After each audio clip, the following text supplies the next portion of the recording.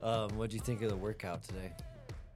My go-to is it sucked, Yeah. but it sucked in a good way. It was tough. Yeah. It was a grinder. It was not.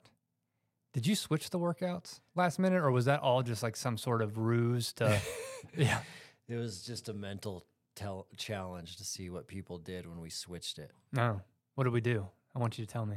Well, we had two different pack workouts. One we ran last night that we built for hunters, and then we had a different one. And at the last minute, we just called an audible because we wanted to go to that one from last night. Was the one that we did noticeably worse than the one that was originally on the whiteboard that already, had my quads quivering a little bit before we started? I think it's just noticeably different. The one that we ended up doing is like one of those really long grinders where not one thing in that workout is overly hard, but it's just the amount of work you're going to actually do for such a long period of time. Yeah, I think you or somebody said it looked like I was just in the zone. It reminded me of old wrestling practices. Yeah. It's just head down. If somebody's yelling at you to do something, you just do it. Yeah. And so by the end, I was just in that zone on, I think, school lunge number 185. Yeah. Coming up on 200 before some sled push and pulls. I was definitely hurting for sure. Yeah, it's like one of those just one foot in front of the other foot workouts. But talk about modeling real life application in the woods, because oh yeah, I've been there. Yeah. Packing an animal out. Yeah. And taking one step at a time, looking at like a down tree or deadfall and being like, okay, just make it there. Yeah. Just make it there. And then stop. And that's what I was doing on those lunges. I don't know if you saw me. I'd be like, 5, stop, think about my life and where I went wrong to be here, do 5 more, and then have another existential crisis and then do it again. There's so many pack outs like that where it literally becomes like, I'm going to make it to that tree, and then I'm going to make it to that tree. Nate and I had one like that one time packing out a bear where we got into that like rotten snow, and it was about waist deep. And so about every third step you'd post hole through to your waist, but those 2 steps in between you didn't. And so you never knew exactly when you were going to fall through. And it got to where there was several times where you'd kind of crawl on your hands and knees because you didn't want to fall through up to your hips. Yep. And it was definitely like, I'm going to make it 10 feet and I'm going to take a break. And then I'm going to make it 10 more feet. And it was that trip is pretty memorable because it was a true like 24-hour experience where we started packing like at 5 p.m. and then we got like the truck back to town at like 5 p.m. the next day. Just like, it was brutal. Yeah, I don't think I have a great comparison story. The closest I can get is Kyle, co-founder of Outfitter Guy that you met. And for those listening, this guy is at least 6'5". He's just an abnormally tall guy, and he has no torso. He's just leg straight from his rib cage down, I'm pretty sure. Yeah. And obviously hunting with him, same thing. We weren't even packing an animal out. We didn't get any animals on that trip, but just following him around the backcountry. Oh, yeah. I'd be taking I look like a kid. I'd be taking 5 steps for every 2, and then he'd get bound ahead of me and look back, and I'd just be, shuffling real quick trying to catch up. And well, I bet he could move through the backcountry. His legs are so long. Oh, yeah. It's impressive to watch, especially when you're watching from behind trying to keep up. He can really cover some ground and quickly, too. Oh, yeah. Yeah, those long-legged guys. There's so many of those guys that, like, have never been in a gym one day in their life. Yeah. Like, they, like, smoke Swisher Sweets and just, like, smoke you up the mountain. Yeah. He's double threat now because he's week 3 into the 8-week kettlebell program. Oh, yeah. So he's going to be a machine. Oh, yeah, he's like, man, tell Dustin I already lost like 6 pounds. Not that he had much to lose, but he's... Yeah, he'll be a beast this year. Yeah, when we go out bear hunting in a week or 2, I'm sure I'll be sucking wind trying to keep up. So you got a cabin in the middle of nowhere? Yep. Yeah, about, what is it? What are we now, 2023? We're in the future, right? Yep. Okay, well, about 4 years ago, pre-pandemic, 2019, went through a divorce with my ex-wife. I'd been living in Louisiana doing the whole just tech exec life. Yeah. You know, white picket fence, big house, flying to New York, San Francisco, putting 200,000 air miles in every year. Jeez. Shout out to American Airlines. Crazy. I'm still holding my status thanks to COVID. Not that I'm going anywhere. But, you know, went through an unexpected divorce. And at the time, I had been hunt curious. Yep. I had just started hunting right before the divorce. We can go in that backstory in a little bit, but ultimately, I said, I want to live in the woods. I'd been to Idaho once on a chance trip and fell in love with it. On that trip, I saw elk, I saw antelope, I saw a wolf, all in like a weekend trip out here. I'm like, I'm moving there one day. And then the opportunity just happened to present itself way earlier than I expected, and I took it. Dang. Yeah, and drove out to Boise from Louisiana, where we were at, got a month-to-month rental, and started looking at properties all over, and then eventually landed in Atlanta, Idaho. And that is, I believe, the smallest livable village that's accessible by road in the lower 48. Really? Yeah, there's 30, including the 2 kids my now wife and I have produced in the past 4 years. That's part of the 30 that live there? Well, it's 38 now. Jeez. 38 year-round individuals who live out there. No grocery store, no gas station. Closest city's Boise, which is the crow flies, is about 80 miles. So mile-wise, not too far. But year-round, there's one road in, one road out. It's 68 miles of dirt, Forest Service road that is often landslid in when we get a lot of rain, or avalanched in the winter. This winter, Snow. 5 days it was shut down when we worked with the road crew that we have up there, the 2-man crew to clear it. It took 2 days. That's crazy. Yeah. It's only one way in and one way out of that town. That is it. Man. Or is it like mountain town deep in a canyon, like heavy snowfall in the winter? So the town itself sits about just under 6,000 feet. But we are at the bottom side of the Sawtooth Mountains. So you're looking at a 10,000 foot granite peak called Mount Greylock. That's kind of like the big focus point looking north in the town. And we have mountain goats on there. We'll get out there as a town and just glass mountain goats. We did that 2 weekends ago, which was a lot of fun. But it is right at the base. It sits in a little pocket right on the headwaters of the Boise River. And then if you took a plane, you could hop over the mountains and you'd be in Stanley in like 20 minutes via plane. In the summer, sometimes we'll have like through hikers who will go from Atlanta to Stanley or Stanley to Atlanta, and it's about a 30-mile, trip up and through the Sawtooths. That's insane.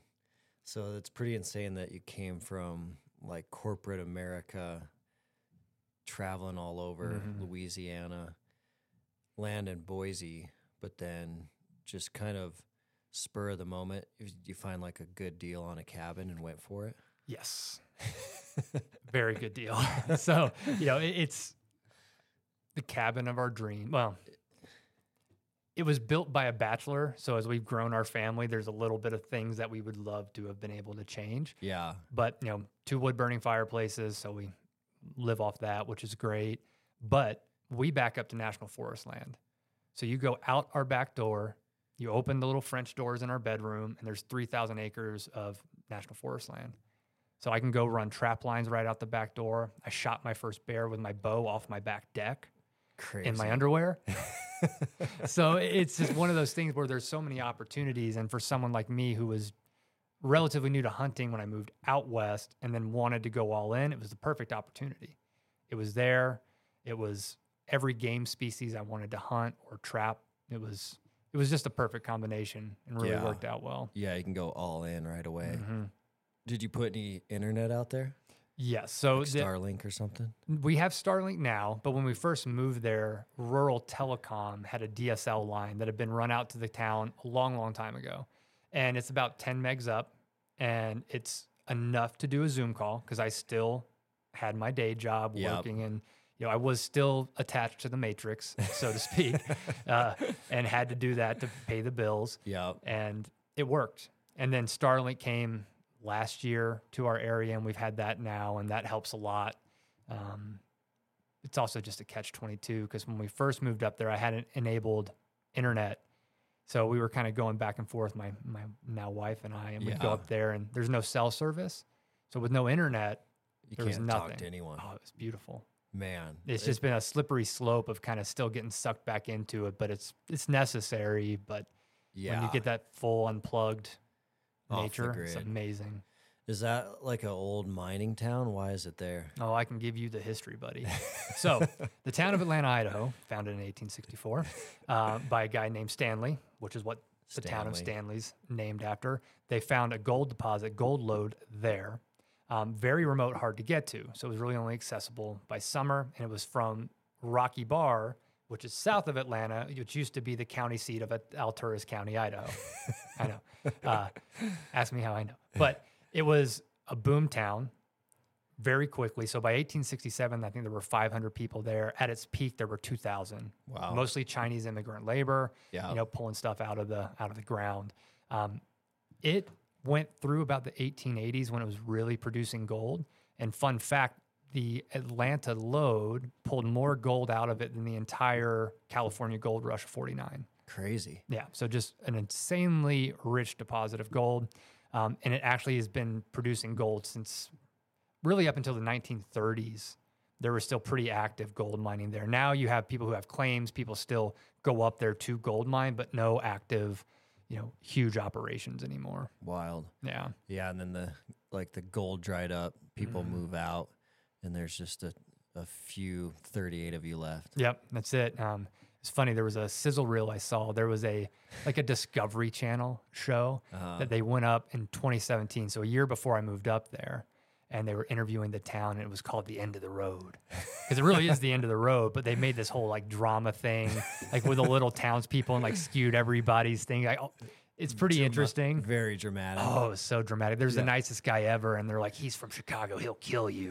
It's making all the people at the end of the road sound really crazy, but just insane, preppers, doomsday. Yeah, but you know what's interesting about it?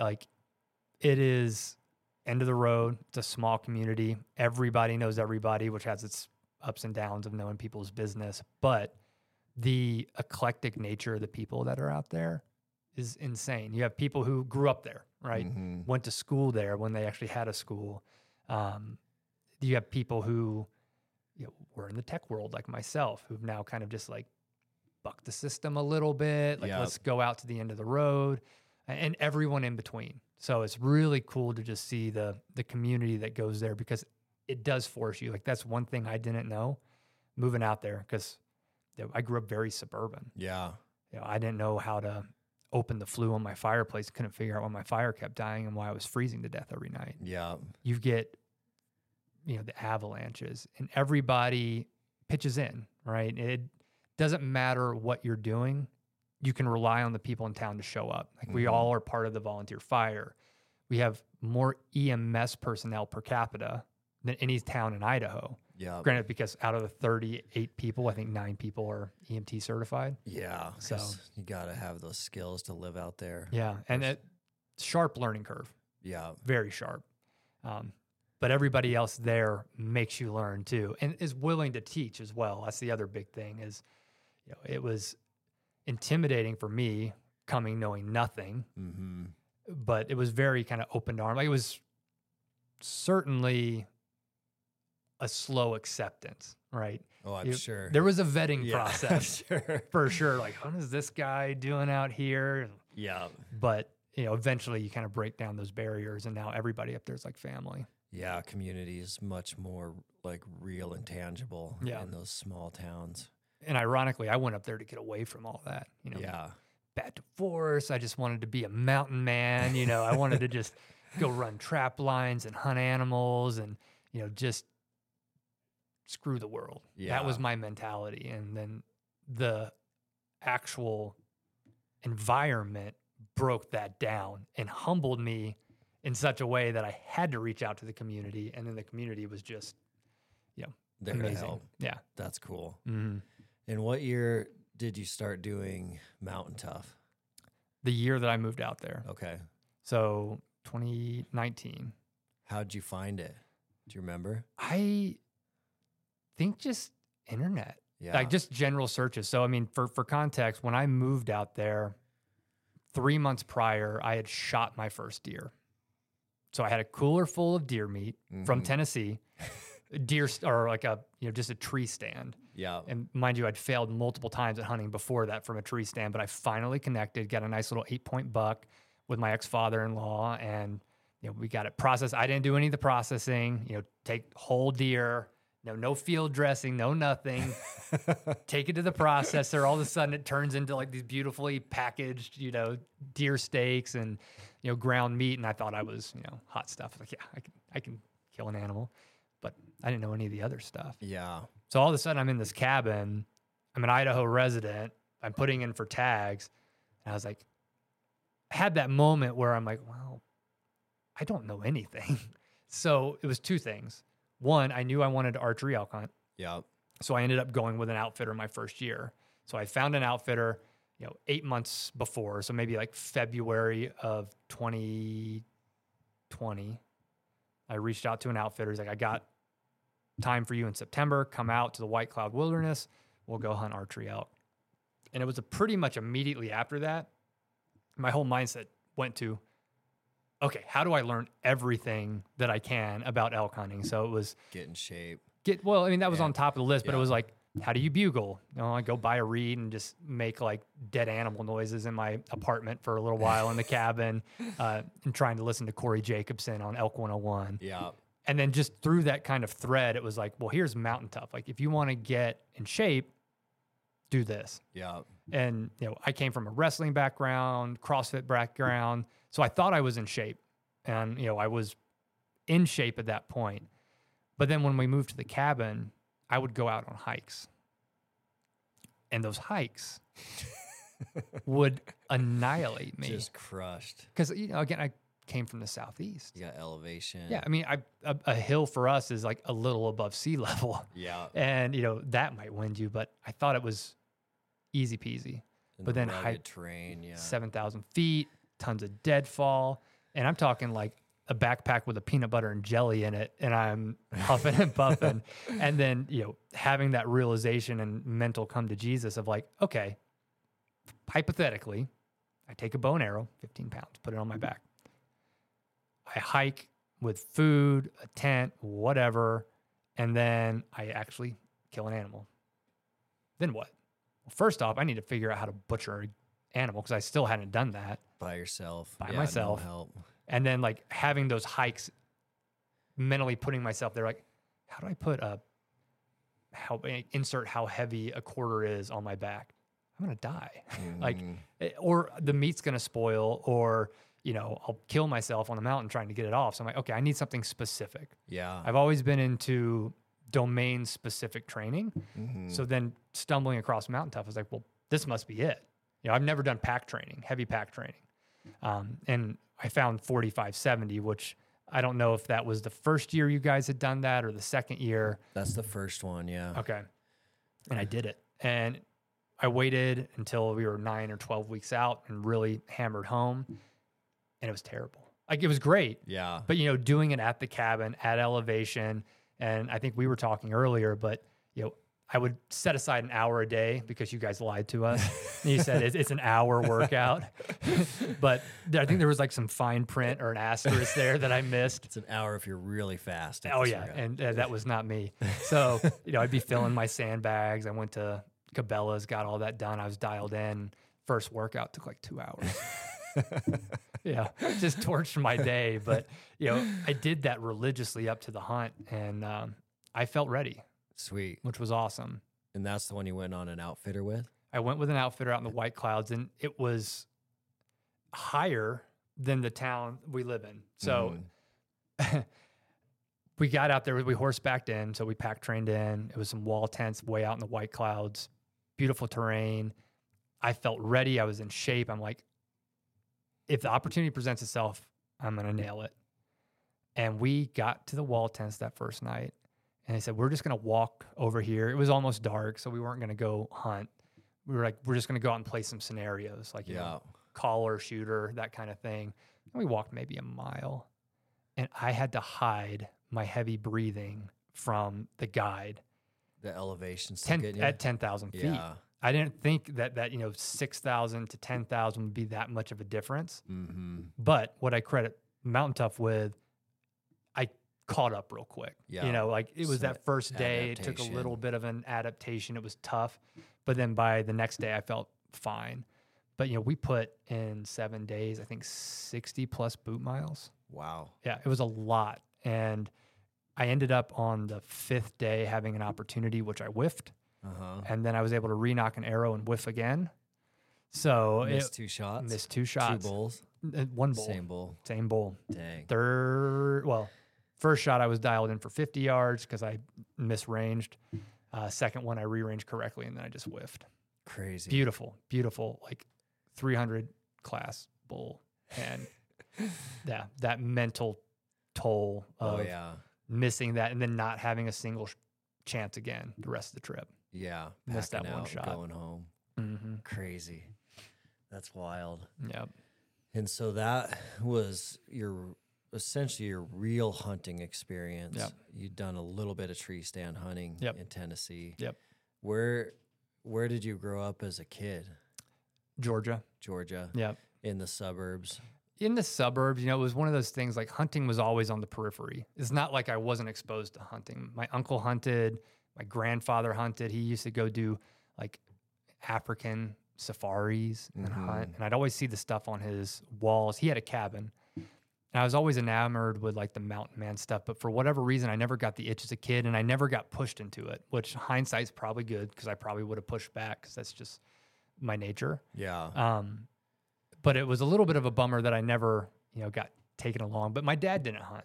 My granddad didn't hunt. It just wasn't in our direct nuclear family. So it just didn't happen for me. Yeah, if it's not close with like a dad or someone really close to the family, it's hard to get to where you're actually getting out there and experiencing and learning some things, especially like the butchering and the field dressing. Yeah. Shooting your rifle, learning how to shoot, sighting in, archery is the same. Like it takes quite a few years to get enough time to create that exposure. Yeah. But getting into it as an adult, I have conflicting thoughts, right? Like, of course, I wish maybe as a kid now, because it's a passion of mine now. Like, man, I missed out on all those years, all those potential like learning opportunities. But hindsight is what it is. I was a young, dumb kid. Yeah. I probably would have done some really stupid things or maybe lost interest, maybe circled back. Who knows? But, I think things all happen for a reason. They do, yeah. And I have so much more passion. And the other thing is, like, I have the resources too. Like, I've talked with some people who've been hunting their whole lives.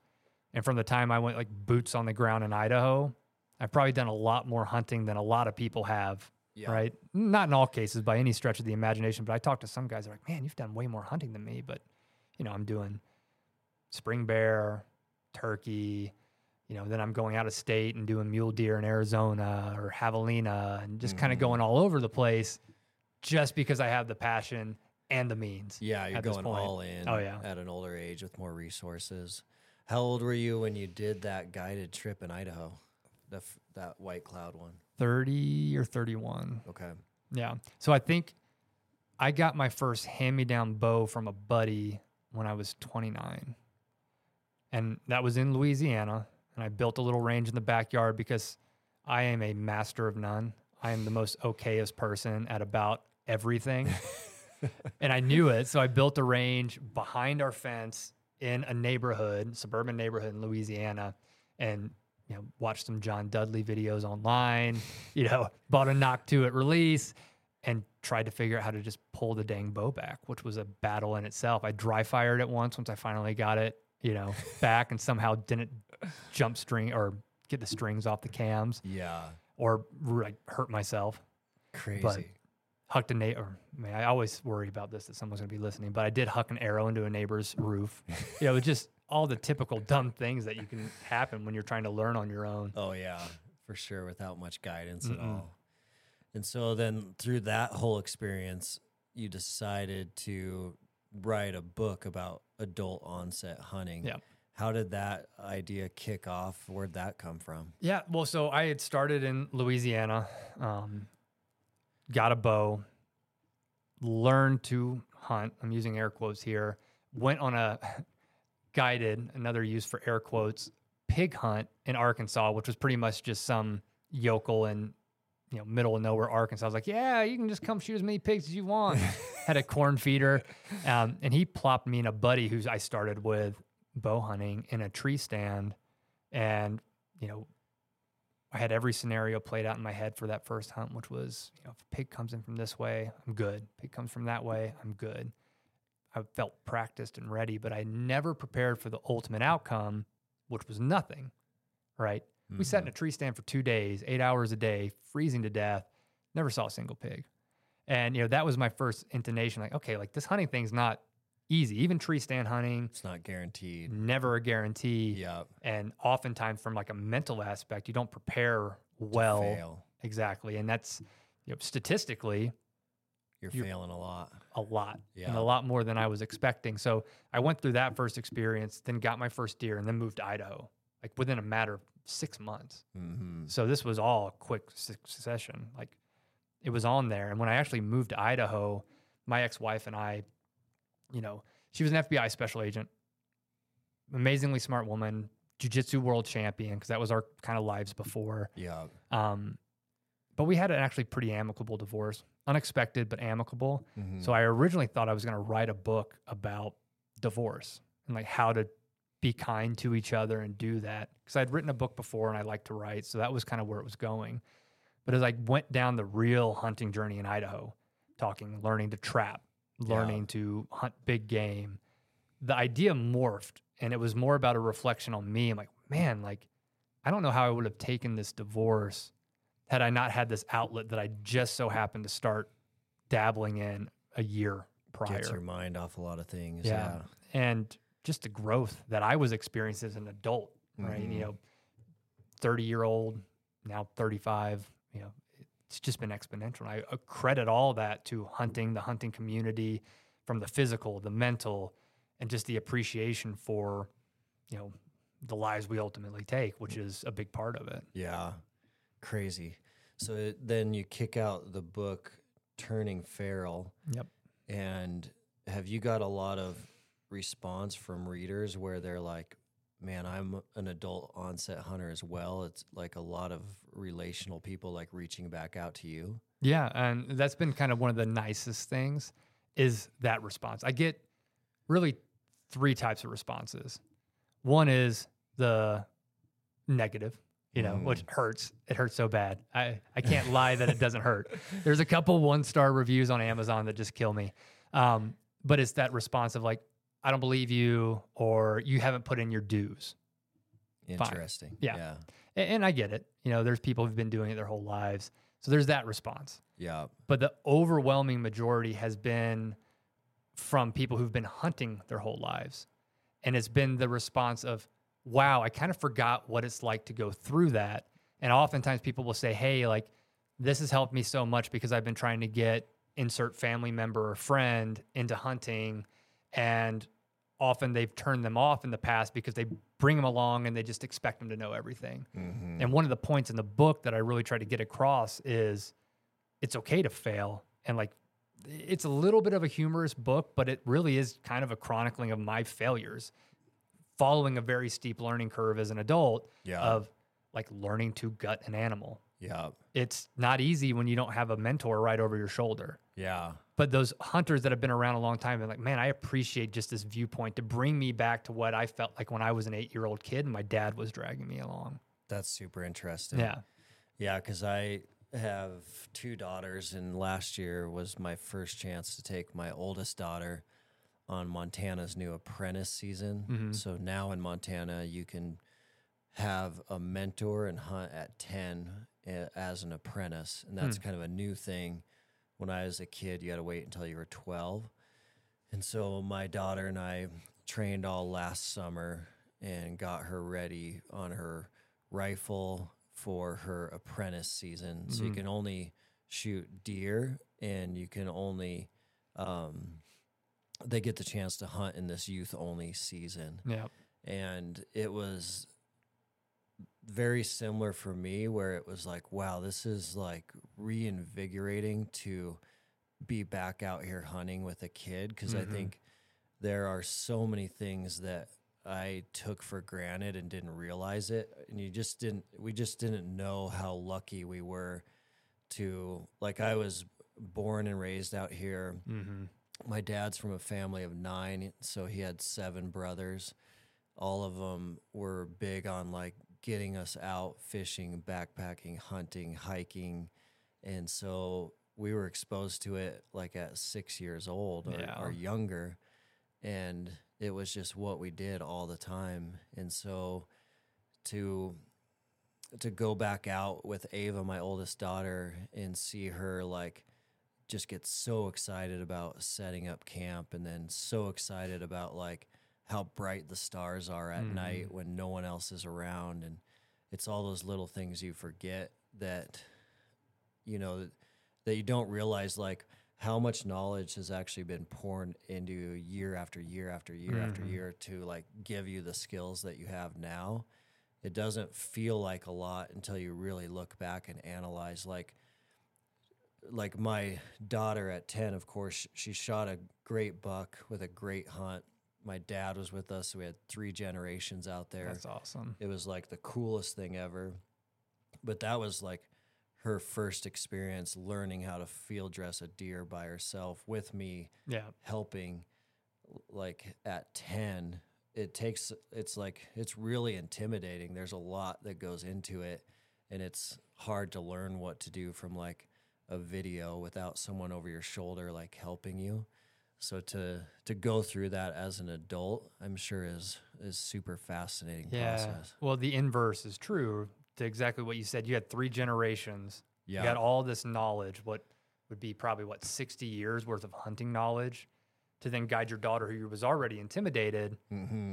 But then you take the adult onset hunter, which is a growing community, right? And there's mixed feelings about it, you know, getting people out in the field and opportunity loss, things like that. But, you know, I think there's something to be said for people doing mentoring and helping other people along, because, you know, Ava's been exposed to it her whole life. Yeah. Now you take your buddy Jim, who's been going to the CrossFit gym with you, seen you hunt, became hunt curious himself, maybe went and bought a bow and learned to hunt. He's like, hey man, do you mind if I like tag along?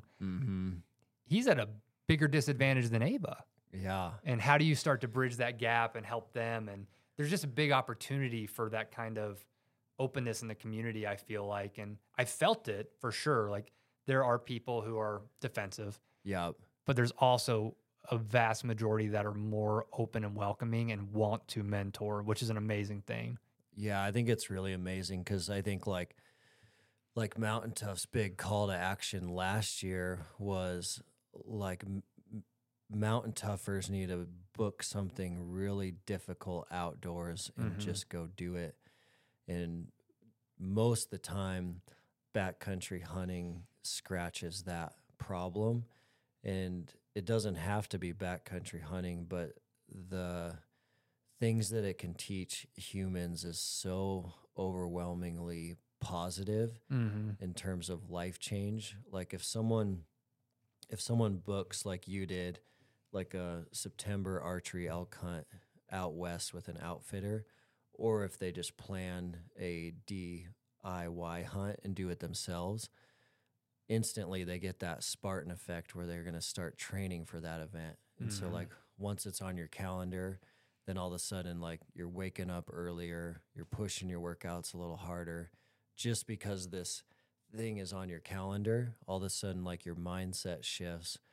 But then the training for that experience is phenomenal, even learning a new skill like a bow. But then the real magic is like outside, there's going to be some elements thrown at them that they've never seen before. You can't control the weather. You can't control what animals are going to do.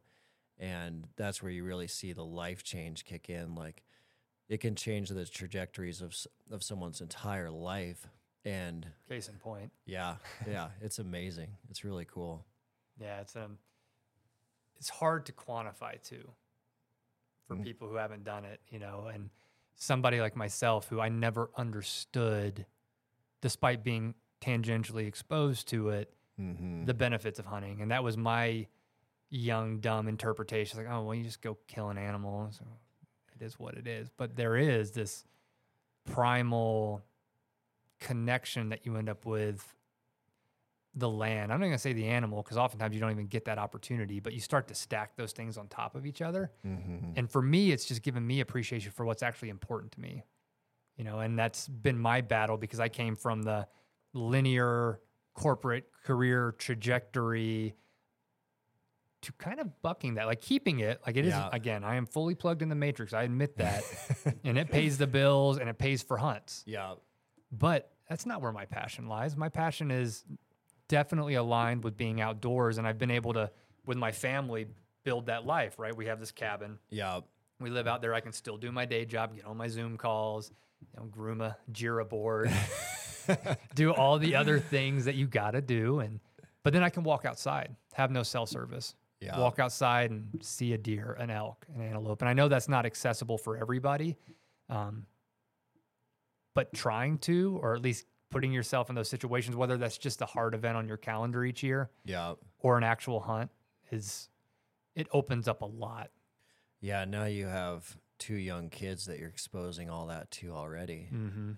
And like their passion for the outdoors at that early age, like will be a game changer for sure. Yeah, we were talking earlier, but my little daughter just sat down in the woods out there for an hour and played with pine straw. But yeah, it was fun because I get to carry her on trap lines. So this winter I had a little sled. Yeah. And I took her out on my beaver trap line, and we went and pulled out beaver, and she had a great time sitting there petting it. And then, you know, it was a family affair when we got home, because then you got to skin the beaver, flesh the beaver. My wife helps me hoop all the beavers and punch holes, and my daughter's sitting there helping and, you know, just having a blast of a time. It's amazing. Yeah. Like butchering and field dressing with my kids has been the coolest thing ever. 'Cause like we butcher all our own deer and elk, mm-hmm. and they've been helping me since they were like 3 or 4, just like out in the garage cutting meat. It's like in Montana, it's always super cold when you're butchering your deer and elk. And so we'll have like little space heaters on, mm-hmm. the grinders out. And it's really cool because they'll always be like, Dad, is this the deer I helped butcher? Is this mm-hmm. the elk like chorizo that I helped make? And they know that whole like circle of life. They know like Dad shot this, mm-hmm. I helped him cut it up, and now we're eating it for dinner. It's like super black and white. It's pretty cool. Like we haven't gotten that because we have a 2-year-old and an 8-month-old, but you know, our 2-year-old's eaten pulled barbecue beaver tacos, right? Mm-hmm. And loved it. And you know, I grew up in a household that was very vanilla. Yeah. My mom is a chicken nugget kind of gal. No offense, Mom. I love you. But you know, no mayonnaise, no avocados. I didn't have an avocado till I was 24. Crazy. You know? Yeah. So like we just did not eat. We didn't have a wide palate. It was very basic. Spaghetti, pizza, not necessarily healthy stuff. Yeah. But it wasn't a wide variety. So now being able to, as an adult, learning that, wow, I really love all these foods and they're really great for me, to be able to go ahead and pass that down and like see that not translate to my daughter it's empowering to me and my wife, because we both love to eat a wide variety of things, and to see our kids love it even at a young age and just be like, oh, this is good. Yeah. And not have that stigma around it. Yeah. I love when kids are just able to try things, even mm-hmm. if they don't like it. Like just that courage to try something, mm-hmm. I think is powerful to like create that at a young age. Yeah. We're on that path. So hopefully it sticks, you know. Yeah. I'm sure it could revert at any moment, but for the time being, we're going to keep serving it up, and, you know, hopefully they can continue to enjoy it. That's awesome. And you've done some other writing as well, so some fiction and nonfiction. Yeah, you know, it's one of those things of trying to figure out where your passions lie. You know, again, corporate wage slave, fully admit it. But I'd love to be a full-time writer one day. I'd love to do taxidermy. So I've been exploring these other areas that kind of relate to the outdoor world. So mm-hmm. this book was all about outdoor life. I've written 2 fiction books, and I have a 3-book deal with a publisher in historical Westerns, all about Idaho history. So one is specifically set in Atlanta, Idaho in the 1860s. The series is called The Bone Scraper. It's kind of like Louis L'Amour meets Quentin Tarantino. Awesome. So if you like a good old Western with a good bit of violence, it's a great book series for that. The second's in the Owahis, and the third one is going to be set up in like the Island Park area. Dang. So was it hard for you to switch from nonfiction to fiction? Yes and no. So I've always been performance oriented to a fault. Mm-hmm. So when I would read, I love to read, always did. My grandfather, I credit him with a lot. Like when I was 13, 14, he said, there's a deal that I'm going to give you. You ever want a book, I will buy it for you. Because he's like, if you ever want anything, it's in a book. He didn't know about Google. So, it wasn't on his radar. But nonetheless, he's like, if you want to do it, go to the library, get a book. And he said, I'll buy you a book. If you ever want a book to learn something, I'll buy it. And he stuck with it. And Dang. I took advantage of it. So it was all nonfiction books, I think like Rich Dad, Poor Dad, just performance related stuff, or like a Dean Karnazes book on like Marathon Man, things that I was interested in at the time, performance based. So I read nonfiction my whole life. And I felt like if I was reading and I wasn't getting an edge or something out of it, then I was wasting my time. So like I'd turn my nose up and be like, I feel reading Harry Potter, you're just wasting your time. Mm-hmm. But then just literally this past year, my wife's like, let's read a fiction book. And I rolled my eyes. And then she was smart. She picked, what's the Jack Carr series? Terminal List. Yes. Yeah. So we got that first book and we read it and I really enjoyed it. And like, I actually like flexed my brain a little bit. I'm like, well, that wasn't bad. Like, I don't know why this was a boogeyman in my head. Like I was going to get dumber from reading a fiction book. And then I was like, I think I could do that. And I'm big into trying to challenge myself to do things. So I was like, I'm going to write a book. So I wrote a book in 6 weeks. I researched it. I went and sat at the Atlanta Historical Society for a couple weeks, had an idea in my head and got it on paper. So that first fiction was in 6 weeks? 6 weeks. Dang. But I mean, that's pre-editing. Yeah. And then it took several months to shop it around to a publisher. Yeah. And then I'd been toying with the second one. And then when I signed a deal with the publisher, then I knocked out the second one. And then I've been procrastinating on the third. Which do you like better at this point? I like the fiction. More fun. Yeah. Yeah. Like I've actually, like this book was fun to write because it was a little cathartic and it was about an area I'm passionate about.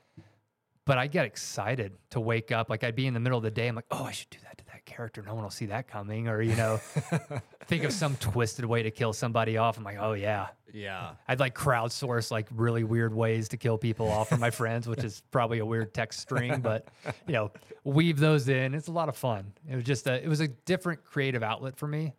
And so far I've enjoyed it. So we'll see how far we can take it. Yeah. I bet that's like a really good creative outlet. Almost like meditation therapy where you're just like clearing out your brain away from all the work and just thinking of crazy stories and how you can twist the plot. Well, it's also like if it's based in an area you're used to. So like the first one was in Idaho, in Atlanta.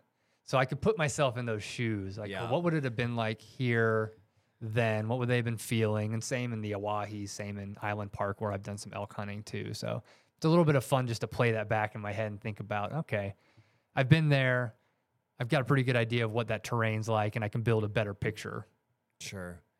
And throughout this whole journey, since that first elk hunt with that outfitter up until now, you've been like consistently doing Mountain Tough that whole time. Correct. So you've kind of seen Mountain Tough's evolution as well, and done a wide variety of our programming. Mm-hmm.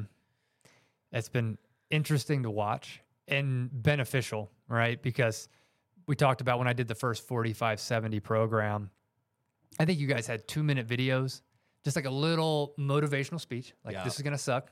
Enjoy. And then you had the workout listed. So you'd have to pause it, write it down on your whiteboard. You might demonstrate some of the exercises that most people might not have heard about, like monkey planks or, the 180 squat jumps with the pack. And you're like, okay, I know what that is now, but I'm going to forget midway through probably and have to go back to the video. And like I said, you'd spend 2 hours doing a workout that you promised be an hour. Move on. And it was great. And it got me to where I wanted to go. But then as it's gone along, it's been amazing to see the new studio. Mm-hmm. It's amazing. But the co-coaching and adapting to different levels of fitness. So first and foremost, just the ability to hit play and follow along with the athletes that are in the lab. Fantastic, because that takes away the cognitive load for me to have to go write it down, pause the video, go back if I forget a movement, and just watch them go. No distractions. It's great. And coached, right? I will say the demons come out, especially in the 45-70 at about minute 45. Yeah. And, the difference between me doing a half-hearted 180 jump squat where mine looks real pathetic versus having Sarah or somebody on the screen or you yelling, go, don't give up form. Yeah. Yeah, we don't sacrifice form. We're not doing CrossFit burpees. We do full push-ups here, Mountain Tough. But hearing that, it does click. And it's not the same as being in person, but it does help you get the reps and it helps you get them cleaner than when it was just, here's the workout, go. It helps a lot. Yeah. Yeah. And then seeing those other athletes that are like working right alongside with you and seeing like how they're struggling, how you can keep up with them. Well, even the coaching points. Because, again, when you're there by yourself, like you let stuff slide more. It's just the nature of it. Yeah. But then if somebody's on the screen and they're doing step ups and they're not activating their glute at the top and really lifting that knee high, and you hear them correct that, you can self-assess a little bit in that moment and be like, oh yeah, I'm not doing that either. Yeah. And then you kind of pep up a little bit and at least get another rep in like that before you go back to slouching. I agree. Yeah, I think it's a cool way to run through a program. Like when we're not in the lab, a lot of times my wife and I, like on the weekends or during the week, if we're at the house, not here at work, and we're looking for a workout, we'll go to the MGDs because I know like I can hit play. No, you don't, because they're not a catalog and you can only hit the one on Friday. No, we'll do the Friday one through the weekend. So like if I'm home on Saturday. I'm speaking for the people here, by the way. We need a catalog for MGDs. Yeah, we've been hearing that. We need like a bank of the top 20 or something for people to go through. But I'll do it and I'll hit play. And I love it because I won't get distracted. Yeah. Where on even our own self-guided programs, if I'm at home, because I have my phone and I need to revert to like, hey, what was that movement? Then my buddy will text me and now I'm distracted. Yeah. But the MGDs hit play and you just know like you're going to get a phenomenal 30-minute workout, like no questions asked. Yeah. The other cool evolution that I'll touch on here is the 45-70. My wife did that with me. And my wife is an athlete, but some of those were killer. Yeah. And she has now had 2 kids. We just had our second kid 9 months ago. Figured that out. Got the math right. 9 months ago, yeah. And being able to revert back and do the on-ramp. So just the different scaling options that are available now for individuals who, maybe took a little time off. Yeah. Or had a child. And being able to get those skills back and build up from a base instead of jumping right into one of the self-guided programs has been amazing. And my wife's a great testament to that because she, over the last 9 months, I think even a couple weeks postpartum, she was doing the on-ramp program. That's so cool. Yeah, and she loved it. And now she's pretty into the dailies, huh? She is very much into the dailies, also wanting to have a catalog, but very much into it and loves it. That's awesome. Yeah, we got her autographed Sarah shirt today from Sarah. Yeah, I'm pretty excited. So this is not going to air before Mother's Day, is it? No. Okay, that's her Mother's Day gift. To kill 2 birds with 1 stone. Brilliant. That'll be awesome. Cool. And so now your career has taken another spin. Oh, yeah. And another spin. And now you're getting ready to launch a new company that you've been working on for a while, the Outfitter Guide. What is the background information there? Well, the background information there is that we need to get it built and launched. So, we're 4th in inches right now. But when I came out to Idaho, started hunting, got involved with Idaho Trappers Association, got involved with Idaho Fish and Game, just because I like to learn all the different views into areas that I'm interested in. Yeah. So I've made a lot of friends in a lot of those different areas, and including you and other people. And it's made me realize that I want to align my professional career with this industry.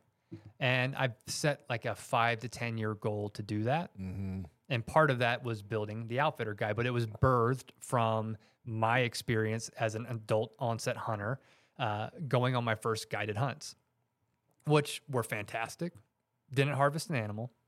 However, the customer experience, something that I'm pretty intimately familiar with just from my corporate world, was something to be lagging behind. Yeah, it was a situation where I went to Google or bookyourhunt.com, or there's a company called the Outfitter Services. They do a great job of aggregating all the different outfitters around. You can choose your weapon, your animal, time of year, what you want to do, and they'll give you outfitters essentially that do that. That's fantastic.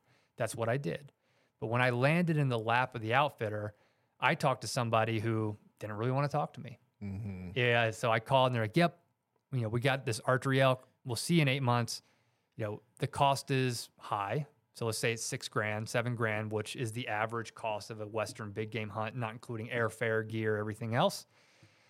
To a P.O. box, 7 states away from where you're going to be hunting, via check, and no communications after that. So I sent that first check and thought I got scammed. I'm like, well, there's $3,000 down the drain. Just old school. Yeah. And being an adult onset hunter where I was just getting into mountain tough, I was just starting to learn how to try and bugle. 4 years later, we're just getting there. And it was difficult. I wanted answers. I saw it as an investment. It was an investment in my education and going out here, but with an investment, you expect some sort of return. Mm-hmm. So I would email and it would take weeks. And by the time I showed up, I was unsure if I was actually going to be fed because there was no information. So my wife packed me 10 Cliff Bars and I was kind of like crossing my fingers. I'm like, well, if they don't have food here, I'm going to be really screwed. Crazy. Yeah. But I showed up and it was fantastic. They had a wall tent, they had somebody cooking. It was an amazing experience, but I'm like, why can't we translate what that experience is like to a hunter? So what we've built is just a software platform. It's a B2B2C, meaning we sell to outfitters. Outfitters can log in, upload all their information, waivers, their payment plans, as much as they want about the service, meaning like it could be pictures of wall tents. It could be like, here's how you steer a horse, right, left, center, things that people coming from out east likely don't know. And then they can onboard hunters from our application. So now if, Dustin, you look up an outfitter and you say, I want to go with you, they're going to go on the back end of the Outfitter Guide, type in, okay, Dustin wants to do a muzzleloader elk hunt in October. We cover that, great, hit send. Then you as a hunter are going to get an email from us. And that email is going to say, hey, welcome, Dustin. We're the Outfitter Guide. We're going to carry you along this journey, which is anywhere from 8 months to 2 years, likely from the time you book a hunt. For sure, yeah. There's a long gap period there, especially when you start to get into like tags that are draw only or have low odds. Yeah.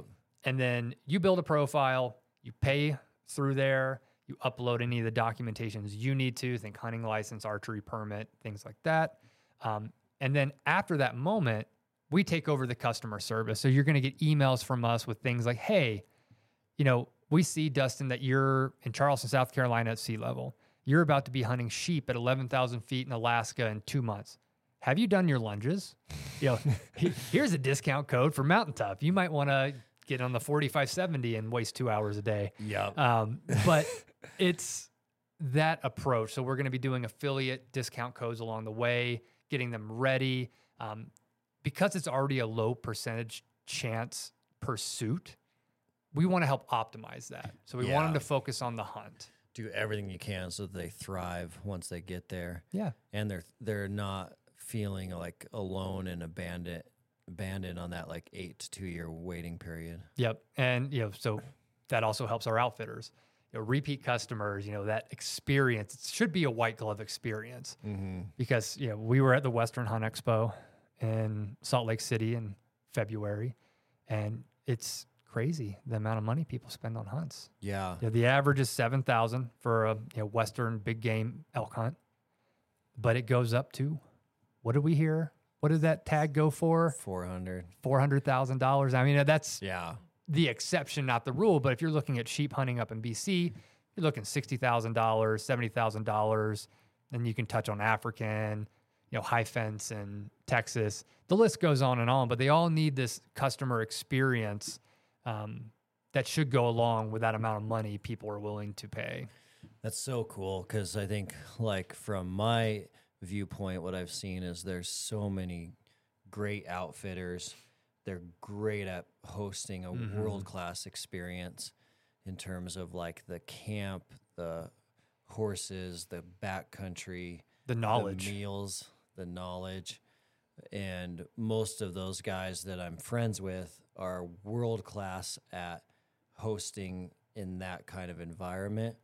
But a lot of times they're like a third-generation outfitter, and they have like sticky notes in their office that are people they need to call back or email back, just because usually that side of the business isn't their cup filler. Their cup filler is outside doing hard work. And so some of those communication points can get just dropped through the cracks, even though they're still going to provide a world-class hunt.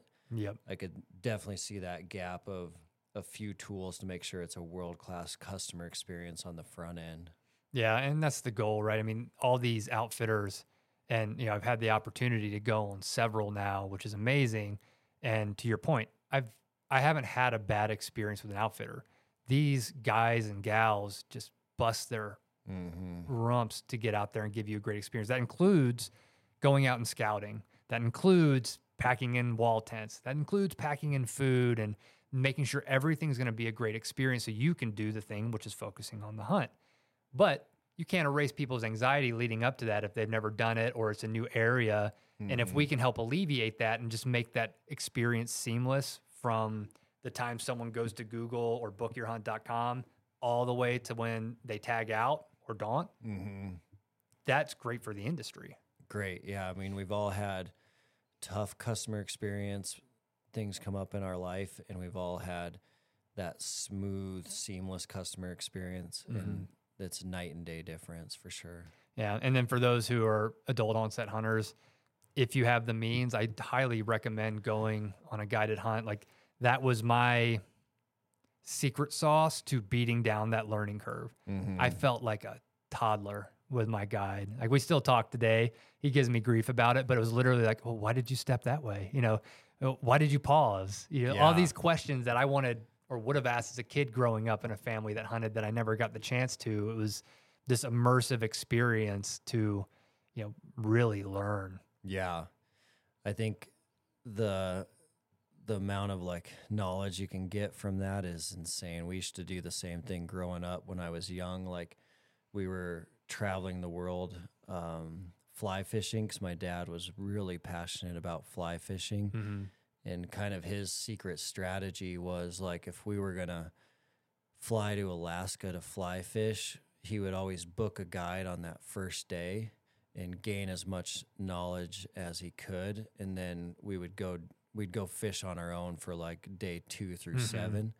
But he wanted that like immersive experience right away on the front end to cut out a lot of those rookie mistakes. And it definitely was a game changer. Yeah, those first 2 years I did guided hunts, and then now I've been kind of doing DIY. And also the framework of my relationship in the industry has changed because now I have friends who've been doing it for a long time. And if you have those access to people, by all means, take that. But if you don't, if you're like me coming from a world where you just didn't have any exposure, guided hunts are genuinely a great way to really, like I said, beat the learning curve down. For sure.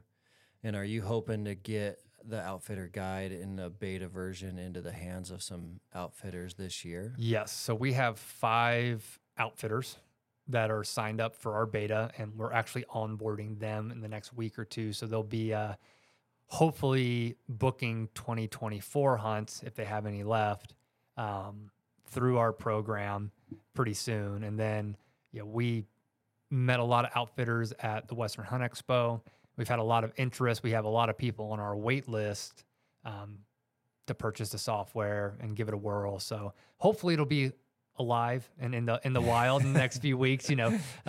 Development is always a bear, but we're fourth in inches, like I said, and it's an exciting time. And we do have a website, so if you go to www.theoutfitter.guide, you can check it out.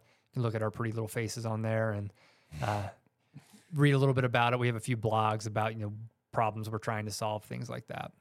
And I'm guessing you're learning a tremendous amount of getting a startup off the ground as well. Well, I've had a little bit of experience that before. I've started a startup 13 years ago that failed miserably, which got me into my job in product management in the first place. I did found a live streaming company, of all things, in oral and maxillofacial surgery that we had for 6 years, and then it exited. So I have a little bit of experience there, but it's never the same, and it's never easy. Talk about mental toughness and a mental grind. Yeah. You're trying to get people to work for what? Nothing. Yeah. So you're trying to bring this cobble of really well talented individuals to deliver a product that you believe or hypothesize will, hit the market and do well, but you don't know till you do it. So you're trying to get people, ultimately, you're working for free, your partners are working for free, and all for the passion of the idea. Yeah, it is. And the good thing is everybody that's involved with the companies are hunters, some are guides, all have like a technical background. So it's a pretty cool little group of guys that we've got building it out. And you're still doing quite a bit of jiu-jitsu? Yeah, well, yeah. So this breaks my heart a little bit. So my wife and I now have 2 young kids. We had an accident up at the cabin. I don't know if I told you about that. Yeah, that was crazy. Yeah, so my wife got taken out by our Cane Corso dog at the cabin with no cell service when she was 7 months pregnant. Fell, cracked her head, sounded like a .22 rifle, went off, no cell. So I had to run back and get life flight helicopter to come in, and we were in Boise in the trauma center within 50 minutes of the accident, 9 staples, a couple stitches later, some bad vertigo. She was fine. Wow. Baby was fine. But it was a wake-up call for me a little bit, where with us having a 7-month-old and a 2-year-old now, we ended up buying a second house in Boise, which, again, very grateful that we were able to do that. But the winter's been tough. Our road's been avalanched in a lot, so we have spent a lot more time in Boise this winter. Yep. So double-edged sword, kills the soul a little bit when you want to be up at the cabin and around everything you built, cut into trapping season a little bit more. But it has afforded me, on the bright side, to be back in the gym a lot. So tons of jiu-jitsu, which is something I've done for 15 years, wrestled, and getting back on the mats is a great therapy when you're stuck in the city. Yeah, probably great therapy for getting through just the stress relief of a startup and stuff like that as well. Oh, yeah, and pretty much everybody in the startup does jiu-jitsu. Yeah. That's actually where I met 2 of the guys, was at our jiu-jitsu gym, and then we became hunting buddies. So it's all kind of tied together a little bit. Yeah, what a great place to meet like-minded people looking to do something hard, mental toughness, grit. Yeah, and it's something that's hard to find, right? And you and I have talked about it before. It's when you find, and I hate this word, so I'm going to say it, and I'm not going to regret it, even though my eyes tell a different story. When you find a tribe. Yeah. And it's important. And my dad gave me one piece of advice as a kid, and I stuck with it. He's like, pick good friends. And I've always had a very small number of close friends, but those close friends have been a staple and like a backbone in my entire life through all the ups and downs, deaths, divorces, everything. And that is key. And then growing that. And when you can find a group or a pursuit, whether that's jiu-jitsu, whether that's ultra running, whether that's, fitness to get ready for the backcountry, whether that's hunting, if you can find that, the likelihood of that small group having some really great people in there that you want to set, or model your life after is very high. Yeah. And it's exponential growth from a spiritual perspective, from a physical perspective, when you can find that in between jiu-jitsu, backcountry hunting. Like, I've been very lucky that my passions and interests have always aligned with things that just produce really tough, gritty people. So true. Yeah, in those tough, gritty environments, you can see people's true character. It weeds people out fast. Yeah. It weeds out the wrong people really fast. And then, like, the people that'll stick with it and with you through those experiences turn out to be the people you want to surround yourself around anyways. Like, you see it so often in backcountry hunts, like the crew that'll come help you pack out a bowl and that'll drop whatever they're doing to go make that happen, or like friends for life, not only because they'll do that, but then when you're out there going through adversity together, it's just wild. Yeah, adversity breeds a different type of friendship. Yeah. And like I said, I feel very lucky from like wrestling at a young age. Like, it was a group of guys suffering. It sucked every day. And then you'd go out in front of a crowd in a cold gym in a singlet and have a 50-50 shot of getting pinned in front of your girlfriend and embarrassed. And it breeds a humility, and it breeds this like understanding that you need to be fed humble pie every day and seek out humble pie. Yeah. And that workout you wrote today was definitely a piece of that. Thank you. That was a good chunk of adversity. I was getting smoked today. That was a whole pie, not just a piece. Doing hard things every day is so valuable.